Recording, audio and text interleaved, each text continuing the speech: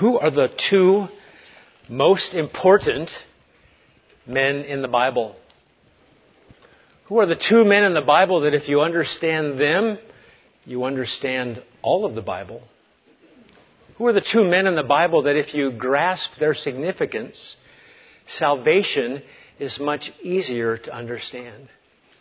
Who are those two men? Any guesses? You can answer out loud. Younger ones? Adam and Jesus. All right, let's close in prayer. That was easy. Good job, congregation. Adam number 1 and Adam number 2.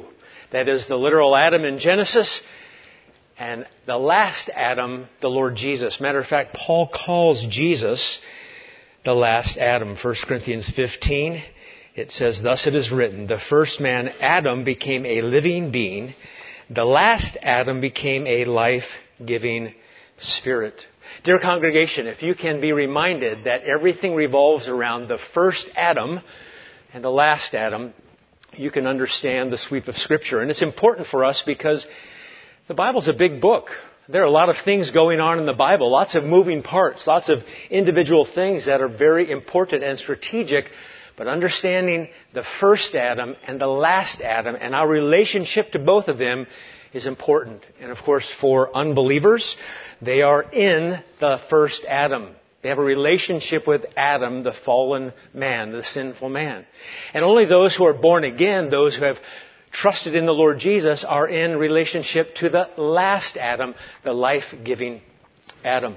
And as you know, we've been going through the book of Luke, the Gospel of Jesus according to Luke. And we've been watching the last Adam. One of the things that you could think about Jesus is He's our representative. He is a representative sent by God, and He represents all those who would trust in Him. What we call Jesus often is a federal head, a public person, someone that does something not just for Himself. Jesus came to do something for others. And Adam, the first Adam, is the same way. He is a representative, and what He did affected all those in Adam. And so instead of going to Luke chapter 4 today first, I'd like to talk a little bit about the first Adam. Luke chapter 4 has been talking about the last Adam, Jesus. And we watched last week, did we not? Jesus overcoming temptations in the wilderness, on the mountain, and in the temple, or on the temple. And we watched Jesus, our representative, even thinking back to Jesus' baptism. John the Baptist said, "I must baptize you." And Jesus allowed Himself to be baptized, not because He, Jesus, needed repentance, not because He, Jesus, was sinful, but because Jesus wanted to identify with mankind, and so therefore Jesus is baptized. He is the representative. So this morning, if you'll take your Bibles and turn to Genesis chapter 3, I want us to see the first Adam and his fall and how he interacted with Satan, so that you'll appreciate what the last Adam did all the more. You'll see how Satan works, and you'll see how, although the first Adam fails, we have the last Adam as our champion. And so today we're going to look at two Adams, one in Genesis 3 and then quickly Luke chapter 4. If you've been reading through the Bible with your Robert Murray McShane Bible app, daily Bible reading, or maybe you just have another way to do that, you've just read Genesis 3 not that long ago, and today we're going to see what happens in maybe what could be the seed plot of all the Bible. That has really a summary of everything. We have Adam in the garden, tempted, but we see the grace of God. One man called this the pivot point of the Bible, Genesis chapter 3. And I would dare to say that if you don't understand Genesis chapter 3, you don't understand much of the Bible, because it really gives us the origin of sin. It tells us what happened with the fall. It tells us why Jesus even needed to come to rescue us. It gives us every detail that we need to know as Adam commits an offense against God, high treason against God. I looked up a definition of treason: the offense of attempting to overthrow the government to which the offender owes allegiance, or betraying the state into the hands of a foreign power, disloyalty, or treachery. And as R.C. Sproul said, sin is like cosmic treason. And that's what we're going to see here in Genesis chapter 3 as Adam sins. And then we'll recognize how great the fall was, but also then how great our salvation is. This morning we'll look at Genesis chapter 3. I want you to see the first Adam so that you'll have a higher regard for the last Adam. Who could undo the fall? And when I say the fall, dear New Englanders, I don't mean the autumn colors in the fall. It wasn't that good this year, was it? I mean, it was fine and everything, but today we're looking at Genesis chapter 3. How did we become sinners? Answered here. Is there any hope for those affected by sin? Answered here. Does our sin cancel out God's grace? Answered here. Now, before we look at Genesis 3, I just wanted you to remember the bliss and the joy of creation in Genesis 2. Look at verse 15. How wonderful this must have been. Actually, it would be Edenic. The Lord God, verse 15 of chapter 2, took the man, put him in the Garden of Eden to work it, keep it. And the Lord God commanded the man, saying, you may surely eat of every tree of the garden, but the tree of the knowledge of good and evil you shall not eat. From the day that you eat of it, you shall surely die. Then the Lord God said, it is not good that man should be alone. I will make him a helper fit for him. Verse 21, so the Lord God caused a deep sleep to fall upon the man, and while he slept, took one of his ribs and closed up its place with flesh. And the rib that the Lord God had taken from the man, he made into a woman and brought her to the man. Then the man said, by the way, this is exalting poetry right here that Adam gives, just praising God for what he's given him.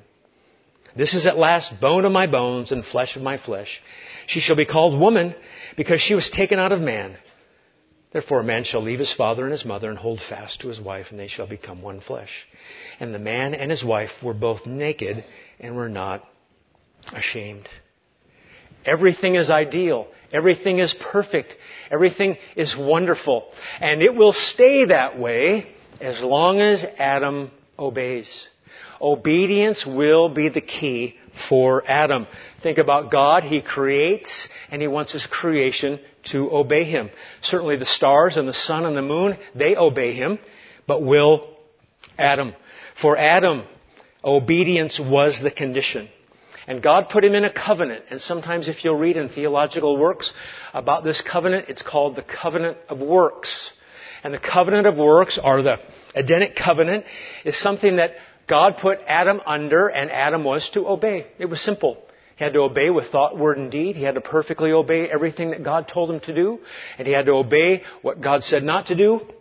And this is called the covenant of life, or the covenant of works. Even Hosea talks about that. They, like Adam, have transgressed the covenant. And if Adam obeys, bliss. If Adam disobeys, death. The condition was obedience. And remember, of course, in the Bible we learn that to obey is better than sacrifice. That's what God wants, is obedience. And here Adam is the representative. What people call the public man. He was not just representing himself, he's representing everyone. Will Adam succeed? The father of the human race, yes, but more, the legal agent of the human race. And by the way, aren't you glad that God picked Adam to be the federal representative, to be your representative? He had a perfect mind. He was in a perfect place. He had a sinless wife. And he was going to represent us. Otherwise, each of us would have to stand before God. Think about it, even as an infant or a toddler. What would we have done? I'm sure we would have fallen much faster than Adam. Nonetheless, God chooses Adam to be your federal head. And by the way, before you think, that doesn't really seem fair, I didn't vote for Adam. Before you say that, in the Commonwealth of Massachusetts, you deep down like federal headship. You deep down like God's choice for you to represent you. Because as awful as Adam's fall was, the Lord Jesus is your legal representative. Aren't you glad that God chose Jesus to represent all those in Christ? So before we say, oh, we don't want to have anything to do with this federal headship. No, we should say to ourselves, I like God's arrangement. That was the perfect pick. We would all stand there and say, surely we pick Adam Now, some people would say Adam wasn't even real. There are some Christian scholars that say Adam wasn't a real person. Others say Adam wasn't even the first person. There's 5,000 people, 6,000 people, and in the middle of a bunch of breeding population of Homo sapiens, God says, you're Adam and you're Eve. I hope you say that just sounds weird. That is as weird as Vincent's face just looked. By the way, if you say, I wonder if he can see me sleeping or not. If you can see my face, I can see yours.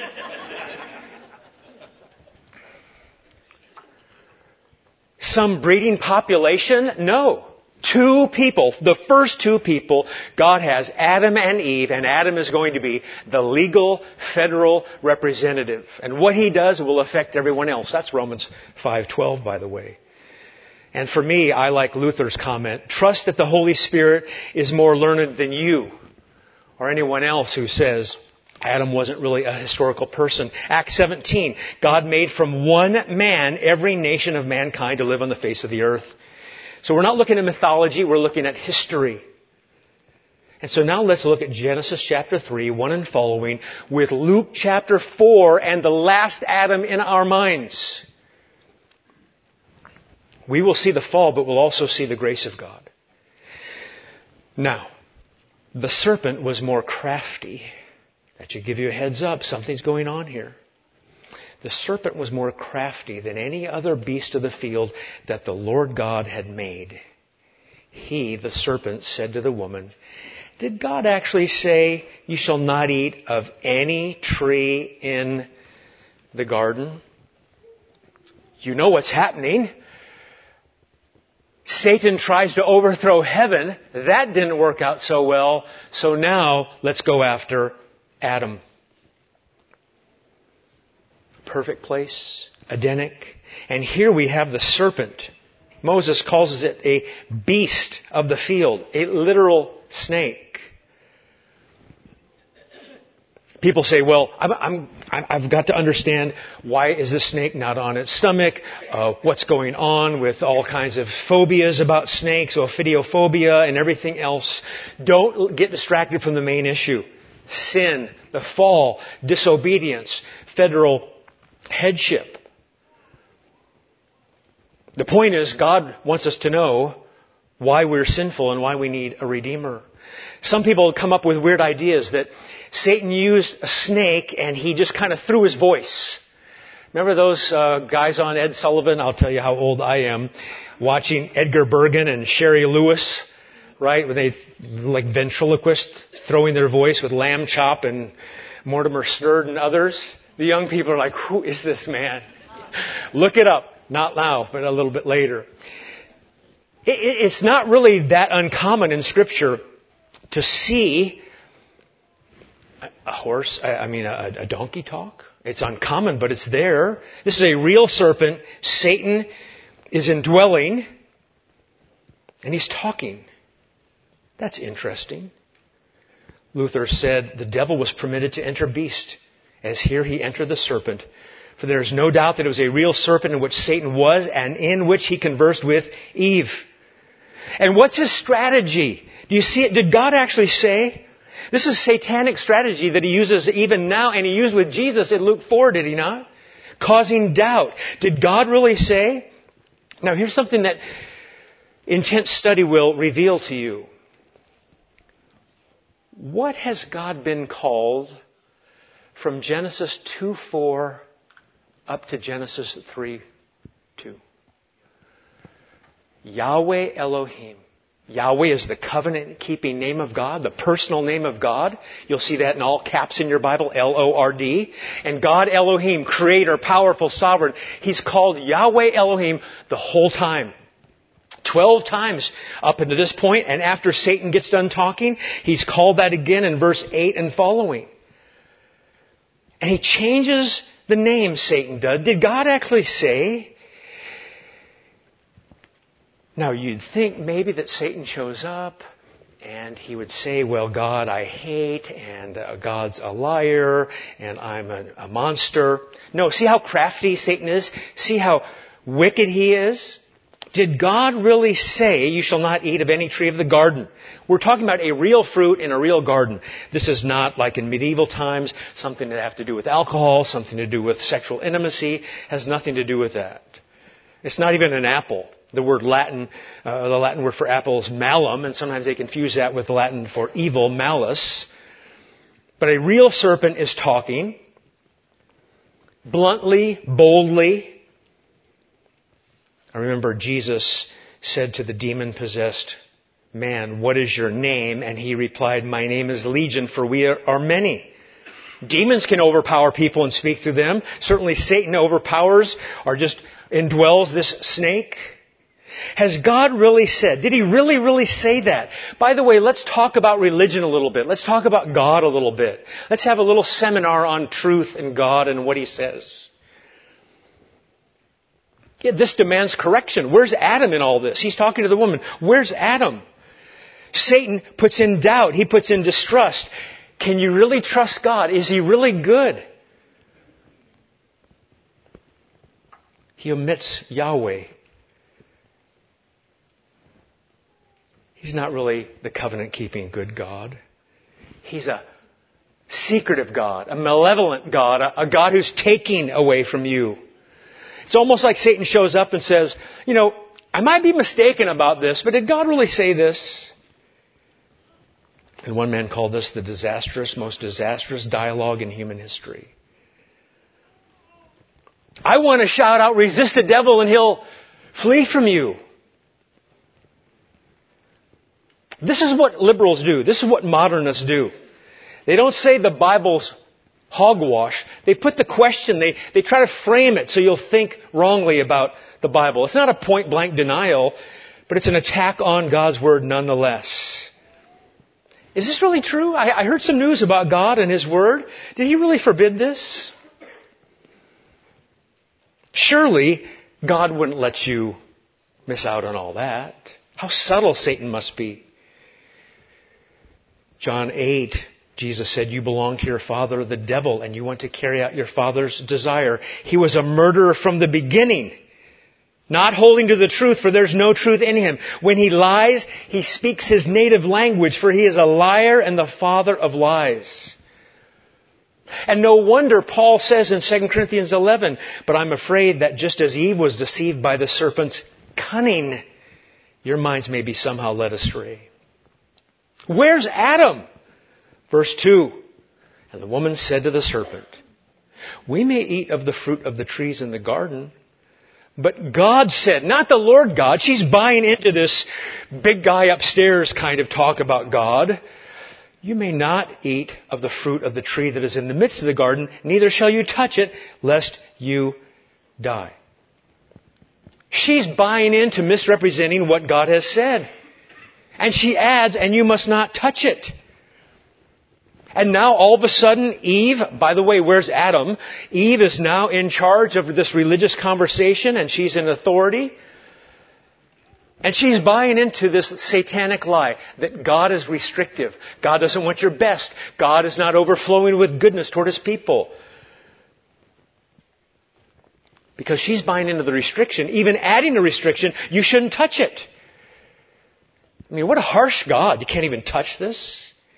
She should have said, "Get behind me, Satan." I wonder where Adam is in all this. She misquotes the terms. She misquotes the divine prohibition. What in the world is going on? Dear congregation, the root of all sin is unbelief. Yes, it leads to lawlessness, but the root of all sin is unbelief, and she doesn't believe what God says. Every sin flows from unbelief, and it flows from unbelief right here. If she had believed God's Word, she would have said, "No, that's not true. That's contrary to God's Word. I won't accept it no matter what you say, no matter how plausible it seems to me. I will not accept it." But sin at root is unbelief. Luther said we cannot do any greater despot to our Lord God than by unbelief for it. Because when we don't believe God, we make God a devil. Thinking about last week, Jesus in the wilderness, So different in his response. Verse 4 of Genesis 3, but the serpent said to the woman, what's the first big issue in all the Bible? No judgment. You shall surely not die. You're not going to die. That's a hollow threat by God. It's a theory. It might be a hypothesis, but it's an idle threat. God's motive is bad. His word is bad. Don't trust Him. And interesting, some of the Jewish writers said as soon as this was said by Satan, he pushed her into the tree so she could touch it. And she still didn't die. You see what's going on here? Doubt, then denial. I'm going to make you a skeptic first, and I'll make you an atheist later. I'm not going to trust in God's Word. Forget about the consequences of sin. Forget about the goodness of God. Forget about the badness of sin. Satan's much bolder now. He sees an opening. There's a breach. He's going for it. Direct contradiction of God's Word. It starts off just with skepticism and some word play and a word order play, and now it's, you're not going to die. Denying judgment. By the way, when you hear of theologians today denying hell, denying judgment day, you should say to yourself, that's coming from the father of lies, Satan.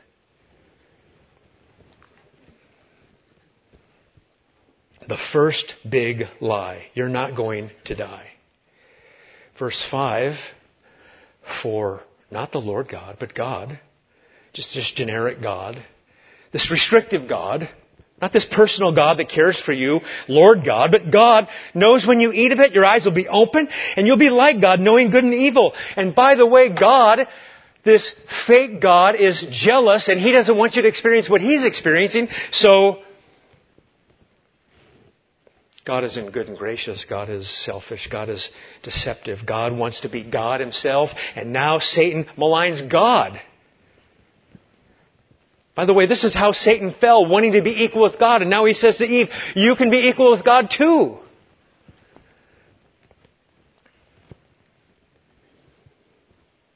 Want to know what the New Age movement's all about? You can be God's too. I mean, just same thing repeats over and over and over. S. Lewis Johnson said that Satan was afraid. And he said, he's afraid that you'll learn his recipes, God's recipes. And if you learn God's recipes, well then when you don't need Him. So, verse 6. Where's Adam? So when the woman saw that the tree was good for food, and that it was a delight to the eyes, and that the tree was to be desired to make one wise, believing Satan's words, not God's, she also gave some, she took of its fruit and ate. She also gave some to her husband who was with her, and he ate. Exchanging God for Satan. God is stingy, Satan is generous. So unlike the last Adam, Jesus. Man shall not live by bread alone. I mean, look how fast it goes. It's like running downhill. She took, she ate, she gave, he ate. I've asked 4 or 5 times, where's Adam? The answer's found here. At the end of verse 6, gave some to her husband who was with her. Probably the whole time he's standing right there as Satan is attacking Eve. He should have gotten a sickle out and chopped Satan's head off. He should have crushed Satan. He should have said, we're not going to listen. He should have defended God's honor. He should have defended Eve. He should have said, we're not going to believe those things. 1 Timothy gives us insight into what happened. While Eve was deceived, Adam's sin was deliberate and heinous. It was not Adam who was deceived, but the woman, being quite deceived, fell into transgression. And before you think, well, that's worse of Eve to have happen. No, it's worse for Adam as he's passive, as he's watching, as he lets it all happen. He watches Satan in the serpent talking to Eve. He doesn't say anything. He doesn't contradict anything. He doesn't stand up for the Lord God and His nature and His person. He watches Eve take the fruit, and he watches Eve eat the fruit. He should have said, don't do that. And then he eats the fruit. Eve follows the snake, and Adam follows Eve. One man said, and no one follows God. To disobey God? Derek Kidner said, so simple the act of eating, so hard its undoing. Moses doesn't really say much. He could have put some shocking statements in. He just lets it settle with all its tragedy. No defense by Adam when God's word was challenged. Silent when God's honor was at stake. Adam and Eve claiming autonomy and self-authority, determining what was right in their own eyes. One of the confessions says, our first parents, being seduced by the subtlety and temptations of Satan, sinned in eating the forbidden fruit. This their sin God was pleased, according to His wise and holy counsel, to permit, having purposed to order it to His own glory. By this sin they fell from their original righteousness and communion with God, and so became dead in sin and wholly defiled in all parts of soul and body. Verse 7 of Genesis 3. Then the eyes of both were opened, and they knew that they were naked. Remember, they weren't ashamed back at the end of chapter 2. And they sewed fig leaves together and made themselves loincloths. There are two religions in the world. The religion of divine accomplishment, what God in Christ has done by the power of the Holy Spirit. And every other kind of religion is all works-based. And here's the first works-based religion. We'll sow fig leaves. Man-made religion.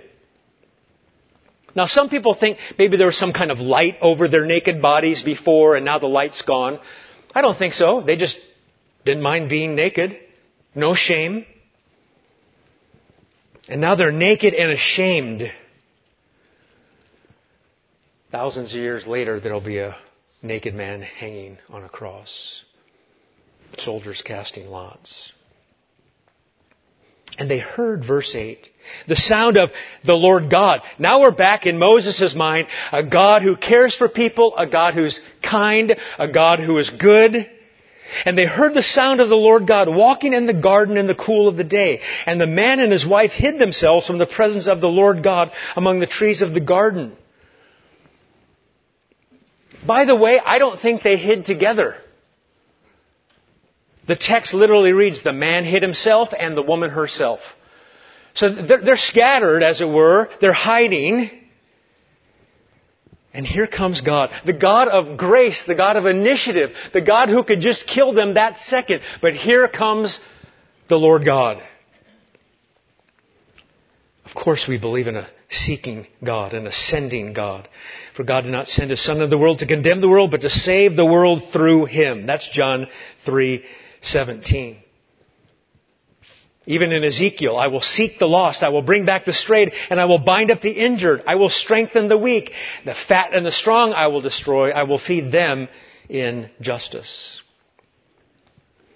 They hid themselves, and now they have fig leaf outfits. Just to take a little break, I know this is not really a funny passage or anything like that, but it's so stupid that it seems funny to me. I wonder what fig leaf outfits would feel like. I heard they're scratchy. I heard they're itchy. I don't want to know that. While I shop pretty much only at Marshall's and TJ Maxx, I have not found the fig leaf outfits there, even at the outlet. By the way, there's no grace before the fall. Grace is unmerited favor. It's demerited favor. There's goodness before the fall. There's kindness before the fall, but no grace until the fall. And now we see the grace of God's initiative seeking things out, seeking them out. And I think this is the pre-incarnate Jesus. We have Jesus before He adds permanent humanity to Himself, seeking Verse 9. But the Lord God called to the man and said to him, where are you? Singular, by the way, because Adam's the federal representative. Adam's the one in charge. Never in all the Bible is one word of blame placed on Eve, even though she sinned. Even in 1 Corinthians 15, for since death came through a man. Romans chapter 5, as sin entered the world through one man. It was Adam who was required to give an explanation, not Eve, because Adam is the federal head. A redeemer's needed. An intercessor's needed. Verse 10. I heard the sound of you in the garden, and I was afraid because I was naked, and I hid myself. Instead of being naked and not ashamed in chapter 2, I'm ashamed. Who told you that you were naked? Have you eaten of the tree which I commanded you not to eat? And what do we have in verse 12? Will Rogers said that American history could be divided into two eras. The era of the passing of the buffalo and the era of the passing of the buck. The man said, verse 12 essentially, God, you sinned. You did it. You notice? The woman who you gave to be with me, she gave me the fruit and I ate. You're the sinner here, God, not me. See how deceptive sin is. See how awful this strategy is. One writer said, stupidity always accompanies sin.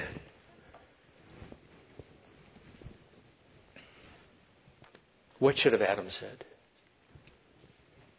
You're right. I sinned. I shouldn't have done it. I want to give all kinds of excuses. But I confess, I agree with you, God. I've sinned. Please forgive me. Hey, God, you gave her to me. She gave me the fruit. What was I supposed to do? From God's gift to blaming God. Adam, the federal head. So sad. Is there any hope? Then the Lord God said to the woman, what is it that you have done? The woman said, the serpent deceived me and I ate. The Lord God said to the serpent, because you have done this, verse 14, cursed are you above all livestock and above all the beasts of the field. On your belly you shall go and dust you shall eat all the days of your life. When you eat dust, that means you're defeated. I'm going to leave you in the dust, is our language today. Condemnation to the serpent. But any hope for Adam, any hope for Eve, any hope for us who are in Adam? Verse 15. There's good news in the middle of it all. This is the first gospel right here, dear congregation, as you know. I will put enmity between you and the woman, and between your offspring and her offspring. He shall bruise your head, and you shall bruise his heel. The sin is so bad, it's going to take the Savior to forgive such sin. Continuing the imagery of the snake, but now the snake on its belly, heels crushing snakes' heads as they slither around. The only remedy found in all the Bible. John Gershner called Satan the greatest blockhead the world has ever known. The very fact that he's probably the most intelligent being ever created makes him the greatest blockhead, for he was supremely stupid to suppose that he could outthink the all-wise or overpower the Almighty.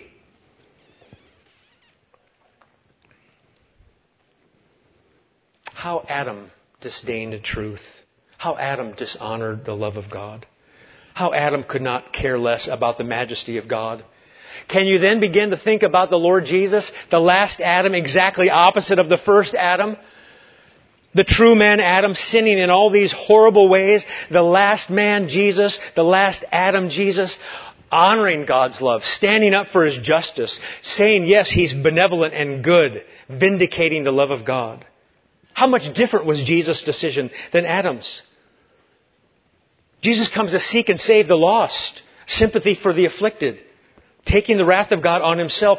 Verse 16, Genesis 3, to the woman he said, I will surely multiply your pain in childbearing. In pain you shall bring forth children. Your desire shall be for your husband, and he shall rule over you. And even though there's pain in childbearing, praise the Lord, in one of those painful childbearing moments, the Messiah, Jesus, was born. Adam's actions condemned the human family. Eve gets a critical role even in liberation of sin's consequences through birth. Adam, the federal head. God said to him, because you've listened, verse 17, to the voice of your wife, and have eaten the tree which I commanded you, you shall not eat. Cursed is the ground because of you. In pain you shall eat of it all the days of your life. Thorns and thistles it shall bring forth, and you shall eat the plants of the field. It's going to be difficult and it's going to be hard. Verse 19, by the sweat of your face you shall eat bread till you return to the ground. And out of it you were taken, for you are dust, and to dust you shall return. Adam introduces death. Jesus tastes death for everyone. Adam introduces a curse. Galatians 3, Christ redeemed us from the curse of the law by becoming a curse for us. Adam introduces sorrow.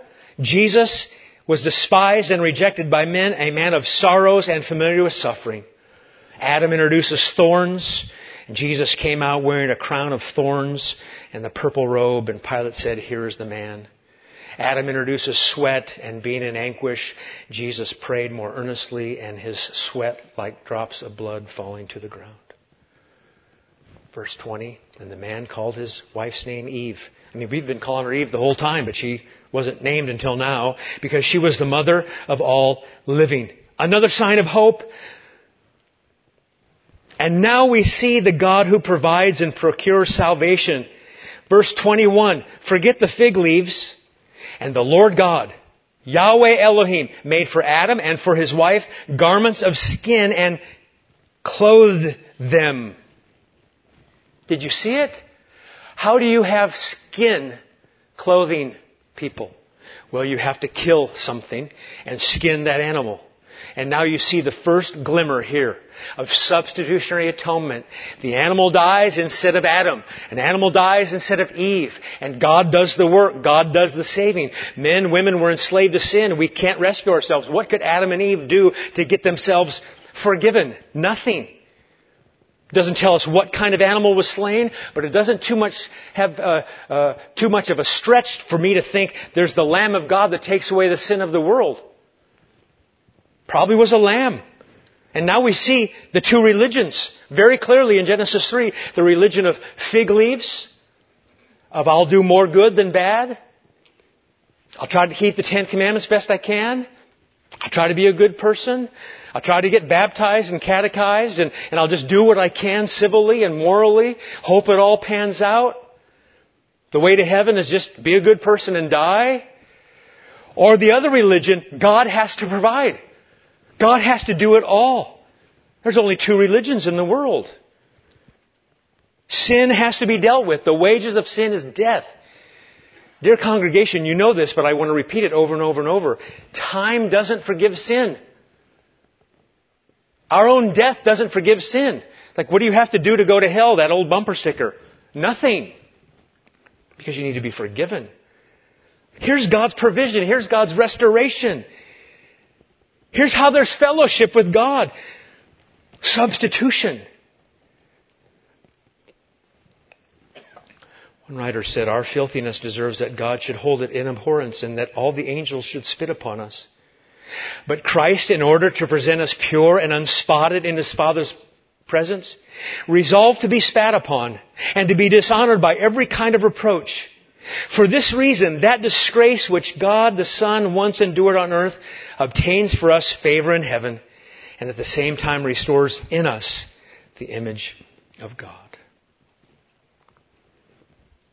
Can you imagine Adam and Eve? They're hiding. God seeks them out, and now God clothes them. I wonder what went through Adam and Eve's mind when they saw death for the first time. Here's this animal slain and skinned. I wonder what went through their mind. Now they understand the horror of death. Now they understood, you know what, the wages of sin is death. Now they understood the soul that sin shall surely die, unlike what Satan said. They must have been thinking, an innocent animal dies for me? The innocent dies on my behalf? Then the Lord God, verse 22, said, Behold, the man has become like us, knowing good and evil. Now lest he reach out his hand and take also the tree of life and eat in his sinful state and live forever. Therefore the Lord God sent him out of the Garden of Eden to work the ground from which he was taken. He drove the man out, and at the east of the Garden of Eden he placed a cherubim and a flaming sword that turned every way to guard the way to the tree of life. What does God owe Adam? What does God owe Eve? Nothing and nothing. But look what He does. And to make sure that they don't somehow live forever in a sinful condition, He guards them. He drives them out. He exiles them. Sends them away. They live forever as sinners. He guards that tree because there's going to be another tree coming in the future that someone's going to be lifted up upon. So now, since that's my introduction, turn to Luke 4, the last Adam. It's going to be super easy, part 2. I'm just going to read Luke 4, 1 to 13 that we looked at last week. And I want you to read it knowing first Adam, garden, last Adam, wilderness. I want you to be thinking about even another son of God called Israel, who, like Adam, if we could have looked at it today, is in the wilderness and sins. It's at Mount Sinai and sins. In the tabernacle and sins. But Jesus, in the strategic passage here, Satan takes him to the wilderness, to the mountain, and to the temple to be tempted. And instead of Jesus somehow believing Satan, you're going to see something quite different. Instead of somehow Jesus blaming God, you're going to see something different. And I want you to know, if you're an unbeliever here today, your father is Adam. And that's why you do what you do, because your father's Adam. And we were all born with Father Adam. But now there's another legal agent, and his name is Jesus, to undo everything that the first Adam did and more. And we are only in this last Adam by trust, by faith alone, believing on the Lord Jesus Christ for our salvation. I want you to see the difference, and my goal in reading chapter 4, verses 1 to 13, is to show you what the last Adam did, and for then you to be thankful. Because if Jesus did what Adam, the first one, did, we're all going to hell. But if Jesus is victorious and is tempted and overcomes it, then we're saved. That's why Luke is writing this. And Jesus, full of the Holy Spirit, returned from the Jordan and was led by the Spirit in the wilderness for 40 days, being tempted by the devil. And he ate nothing during those days. And when they were ended, he was hungry. The devil said to him, If you're the Son of God, command this stone to become bread. I mean, you're the Son of God and you can't even eat? What kind of God must the Father be to you? Verse 4. And Jesus answered him, It is written, man shall not live by bread alone. The devil took him up and showed him all the kingdoms of the world in a moment of time and said to him, To you I will give all this authority and their glory. Your eyes will be open, knowing good and evil. For it has been delivered to me, and I will give it to whom I will. If you then will worship me, it will all be yours. And Jesus answered him, It is written, You shall worship the Lord your God, and Him only shall you serve. And Satan took Jesus to Jerusalem and set him on the pinnacle of the temple and said to him, If you're the Son of God, throw yourself down from here. You like to quote Scripture, so do I. For it is written, He will command His angels concerning you to guard you, Psalm 91, and on their hands they'll bear you up, lest you strike your foot against a stone. Jesus answered him, It is said, not believing Satan, garbling of Psalm 91, You shall not put the Lord your God to the test. And when the devil had ended every temptation, he departed from him until an opportune time. How should you read Luke chapter 4? With joy and enthusiasm, and not primarily, this is how you overcome temptation, although there's lessons to be learned. But primarily as the last Adam. You can just imagine Luke writing to Theophilus. He doesn't know the ending quite yet, and he's wondering, will he, Jesus, do what everybody else does when it comes to temptation? When Adam sinning, Eve sinning, David sinning, Cain sinning, Noah sinning, Moses sinning, Samuel sinning, Saul sinning, Solomon sinning, David sinning. Will somebody not sin when tempted by Satan? Please. Why am I shouting? And the answer is found in the last Adam. How do you know Jesus is the real Jesus? How do you know this is not all a fake religion? Because he, the last Adam, said no to Satan and honored his Father. And that's how God sees you if you trust in him. Aren't you glad? I've been tempted and fallen, but God sees us as tempted and not fallen in Christ Jesus by faith. Let's pray. Thank you, Father, for your word. Only you, with the Son and the Spirit, could take something good out of the worst thing that's ever happened in the world. Sin. I think about cemeteries filled with people because of Adam's sin. I think of hospitals filled with people because of Adam's sin. But I also think of heaven filled with saints because of Jesus' obedience. We thank you for that hope. We're thankful that you're a God, as we learn in 1 Peter today, a God who has great mercy, and you cause us to be born again. We would be just like Adam, still in our sins, but you, a God who is rich in mercy, who've loved us in eternity past, loved us at the cross, loved us now. We're thankful for that. We worship you by worshiping the risen Savior Jesus, the one who overcame temptation and will one day finally banish Satan into eternal darkness. In his name we pray. Amen.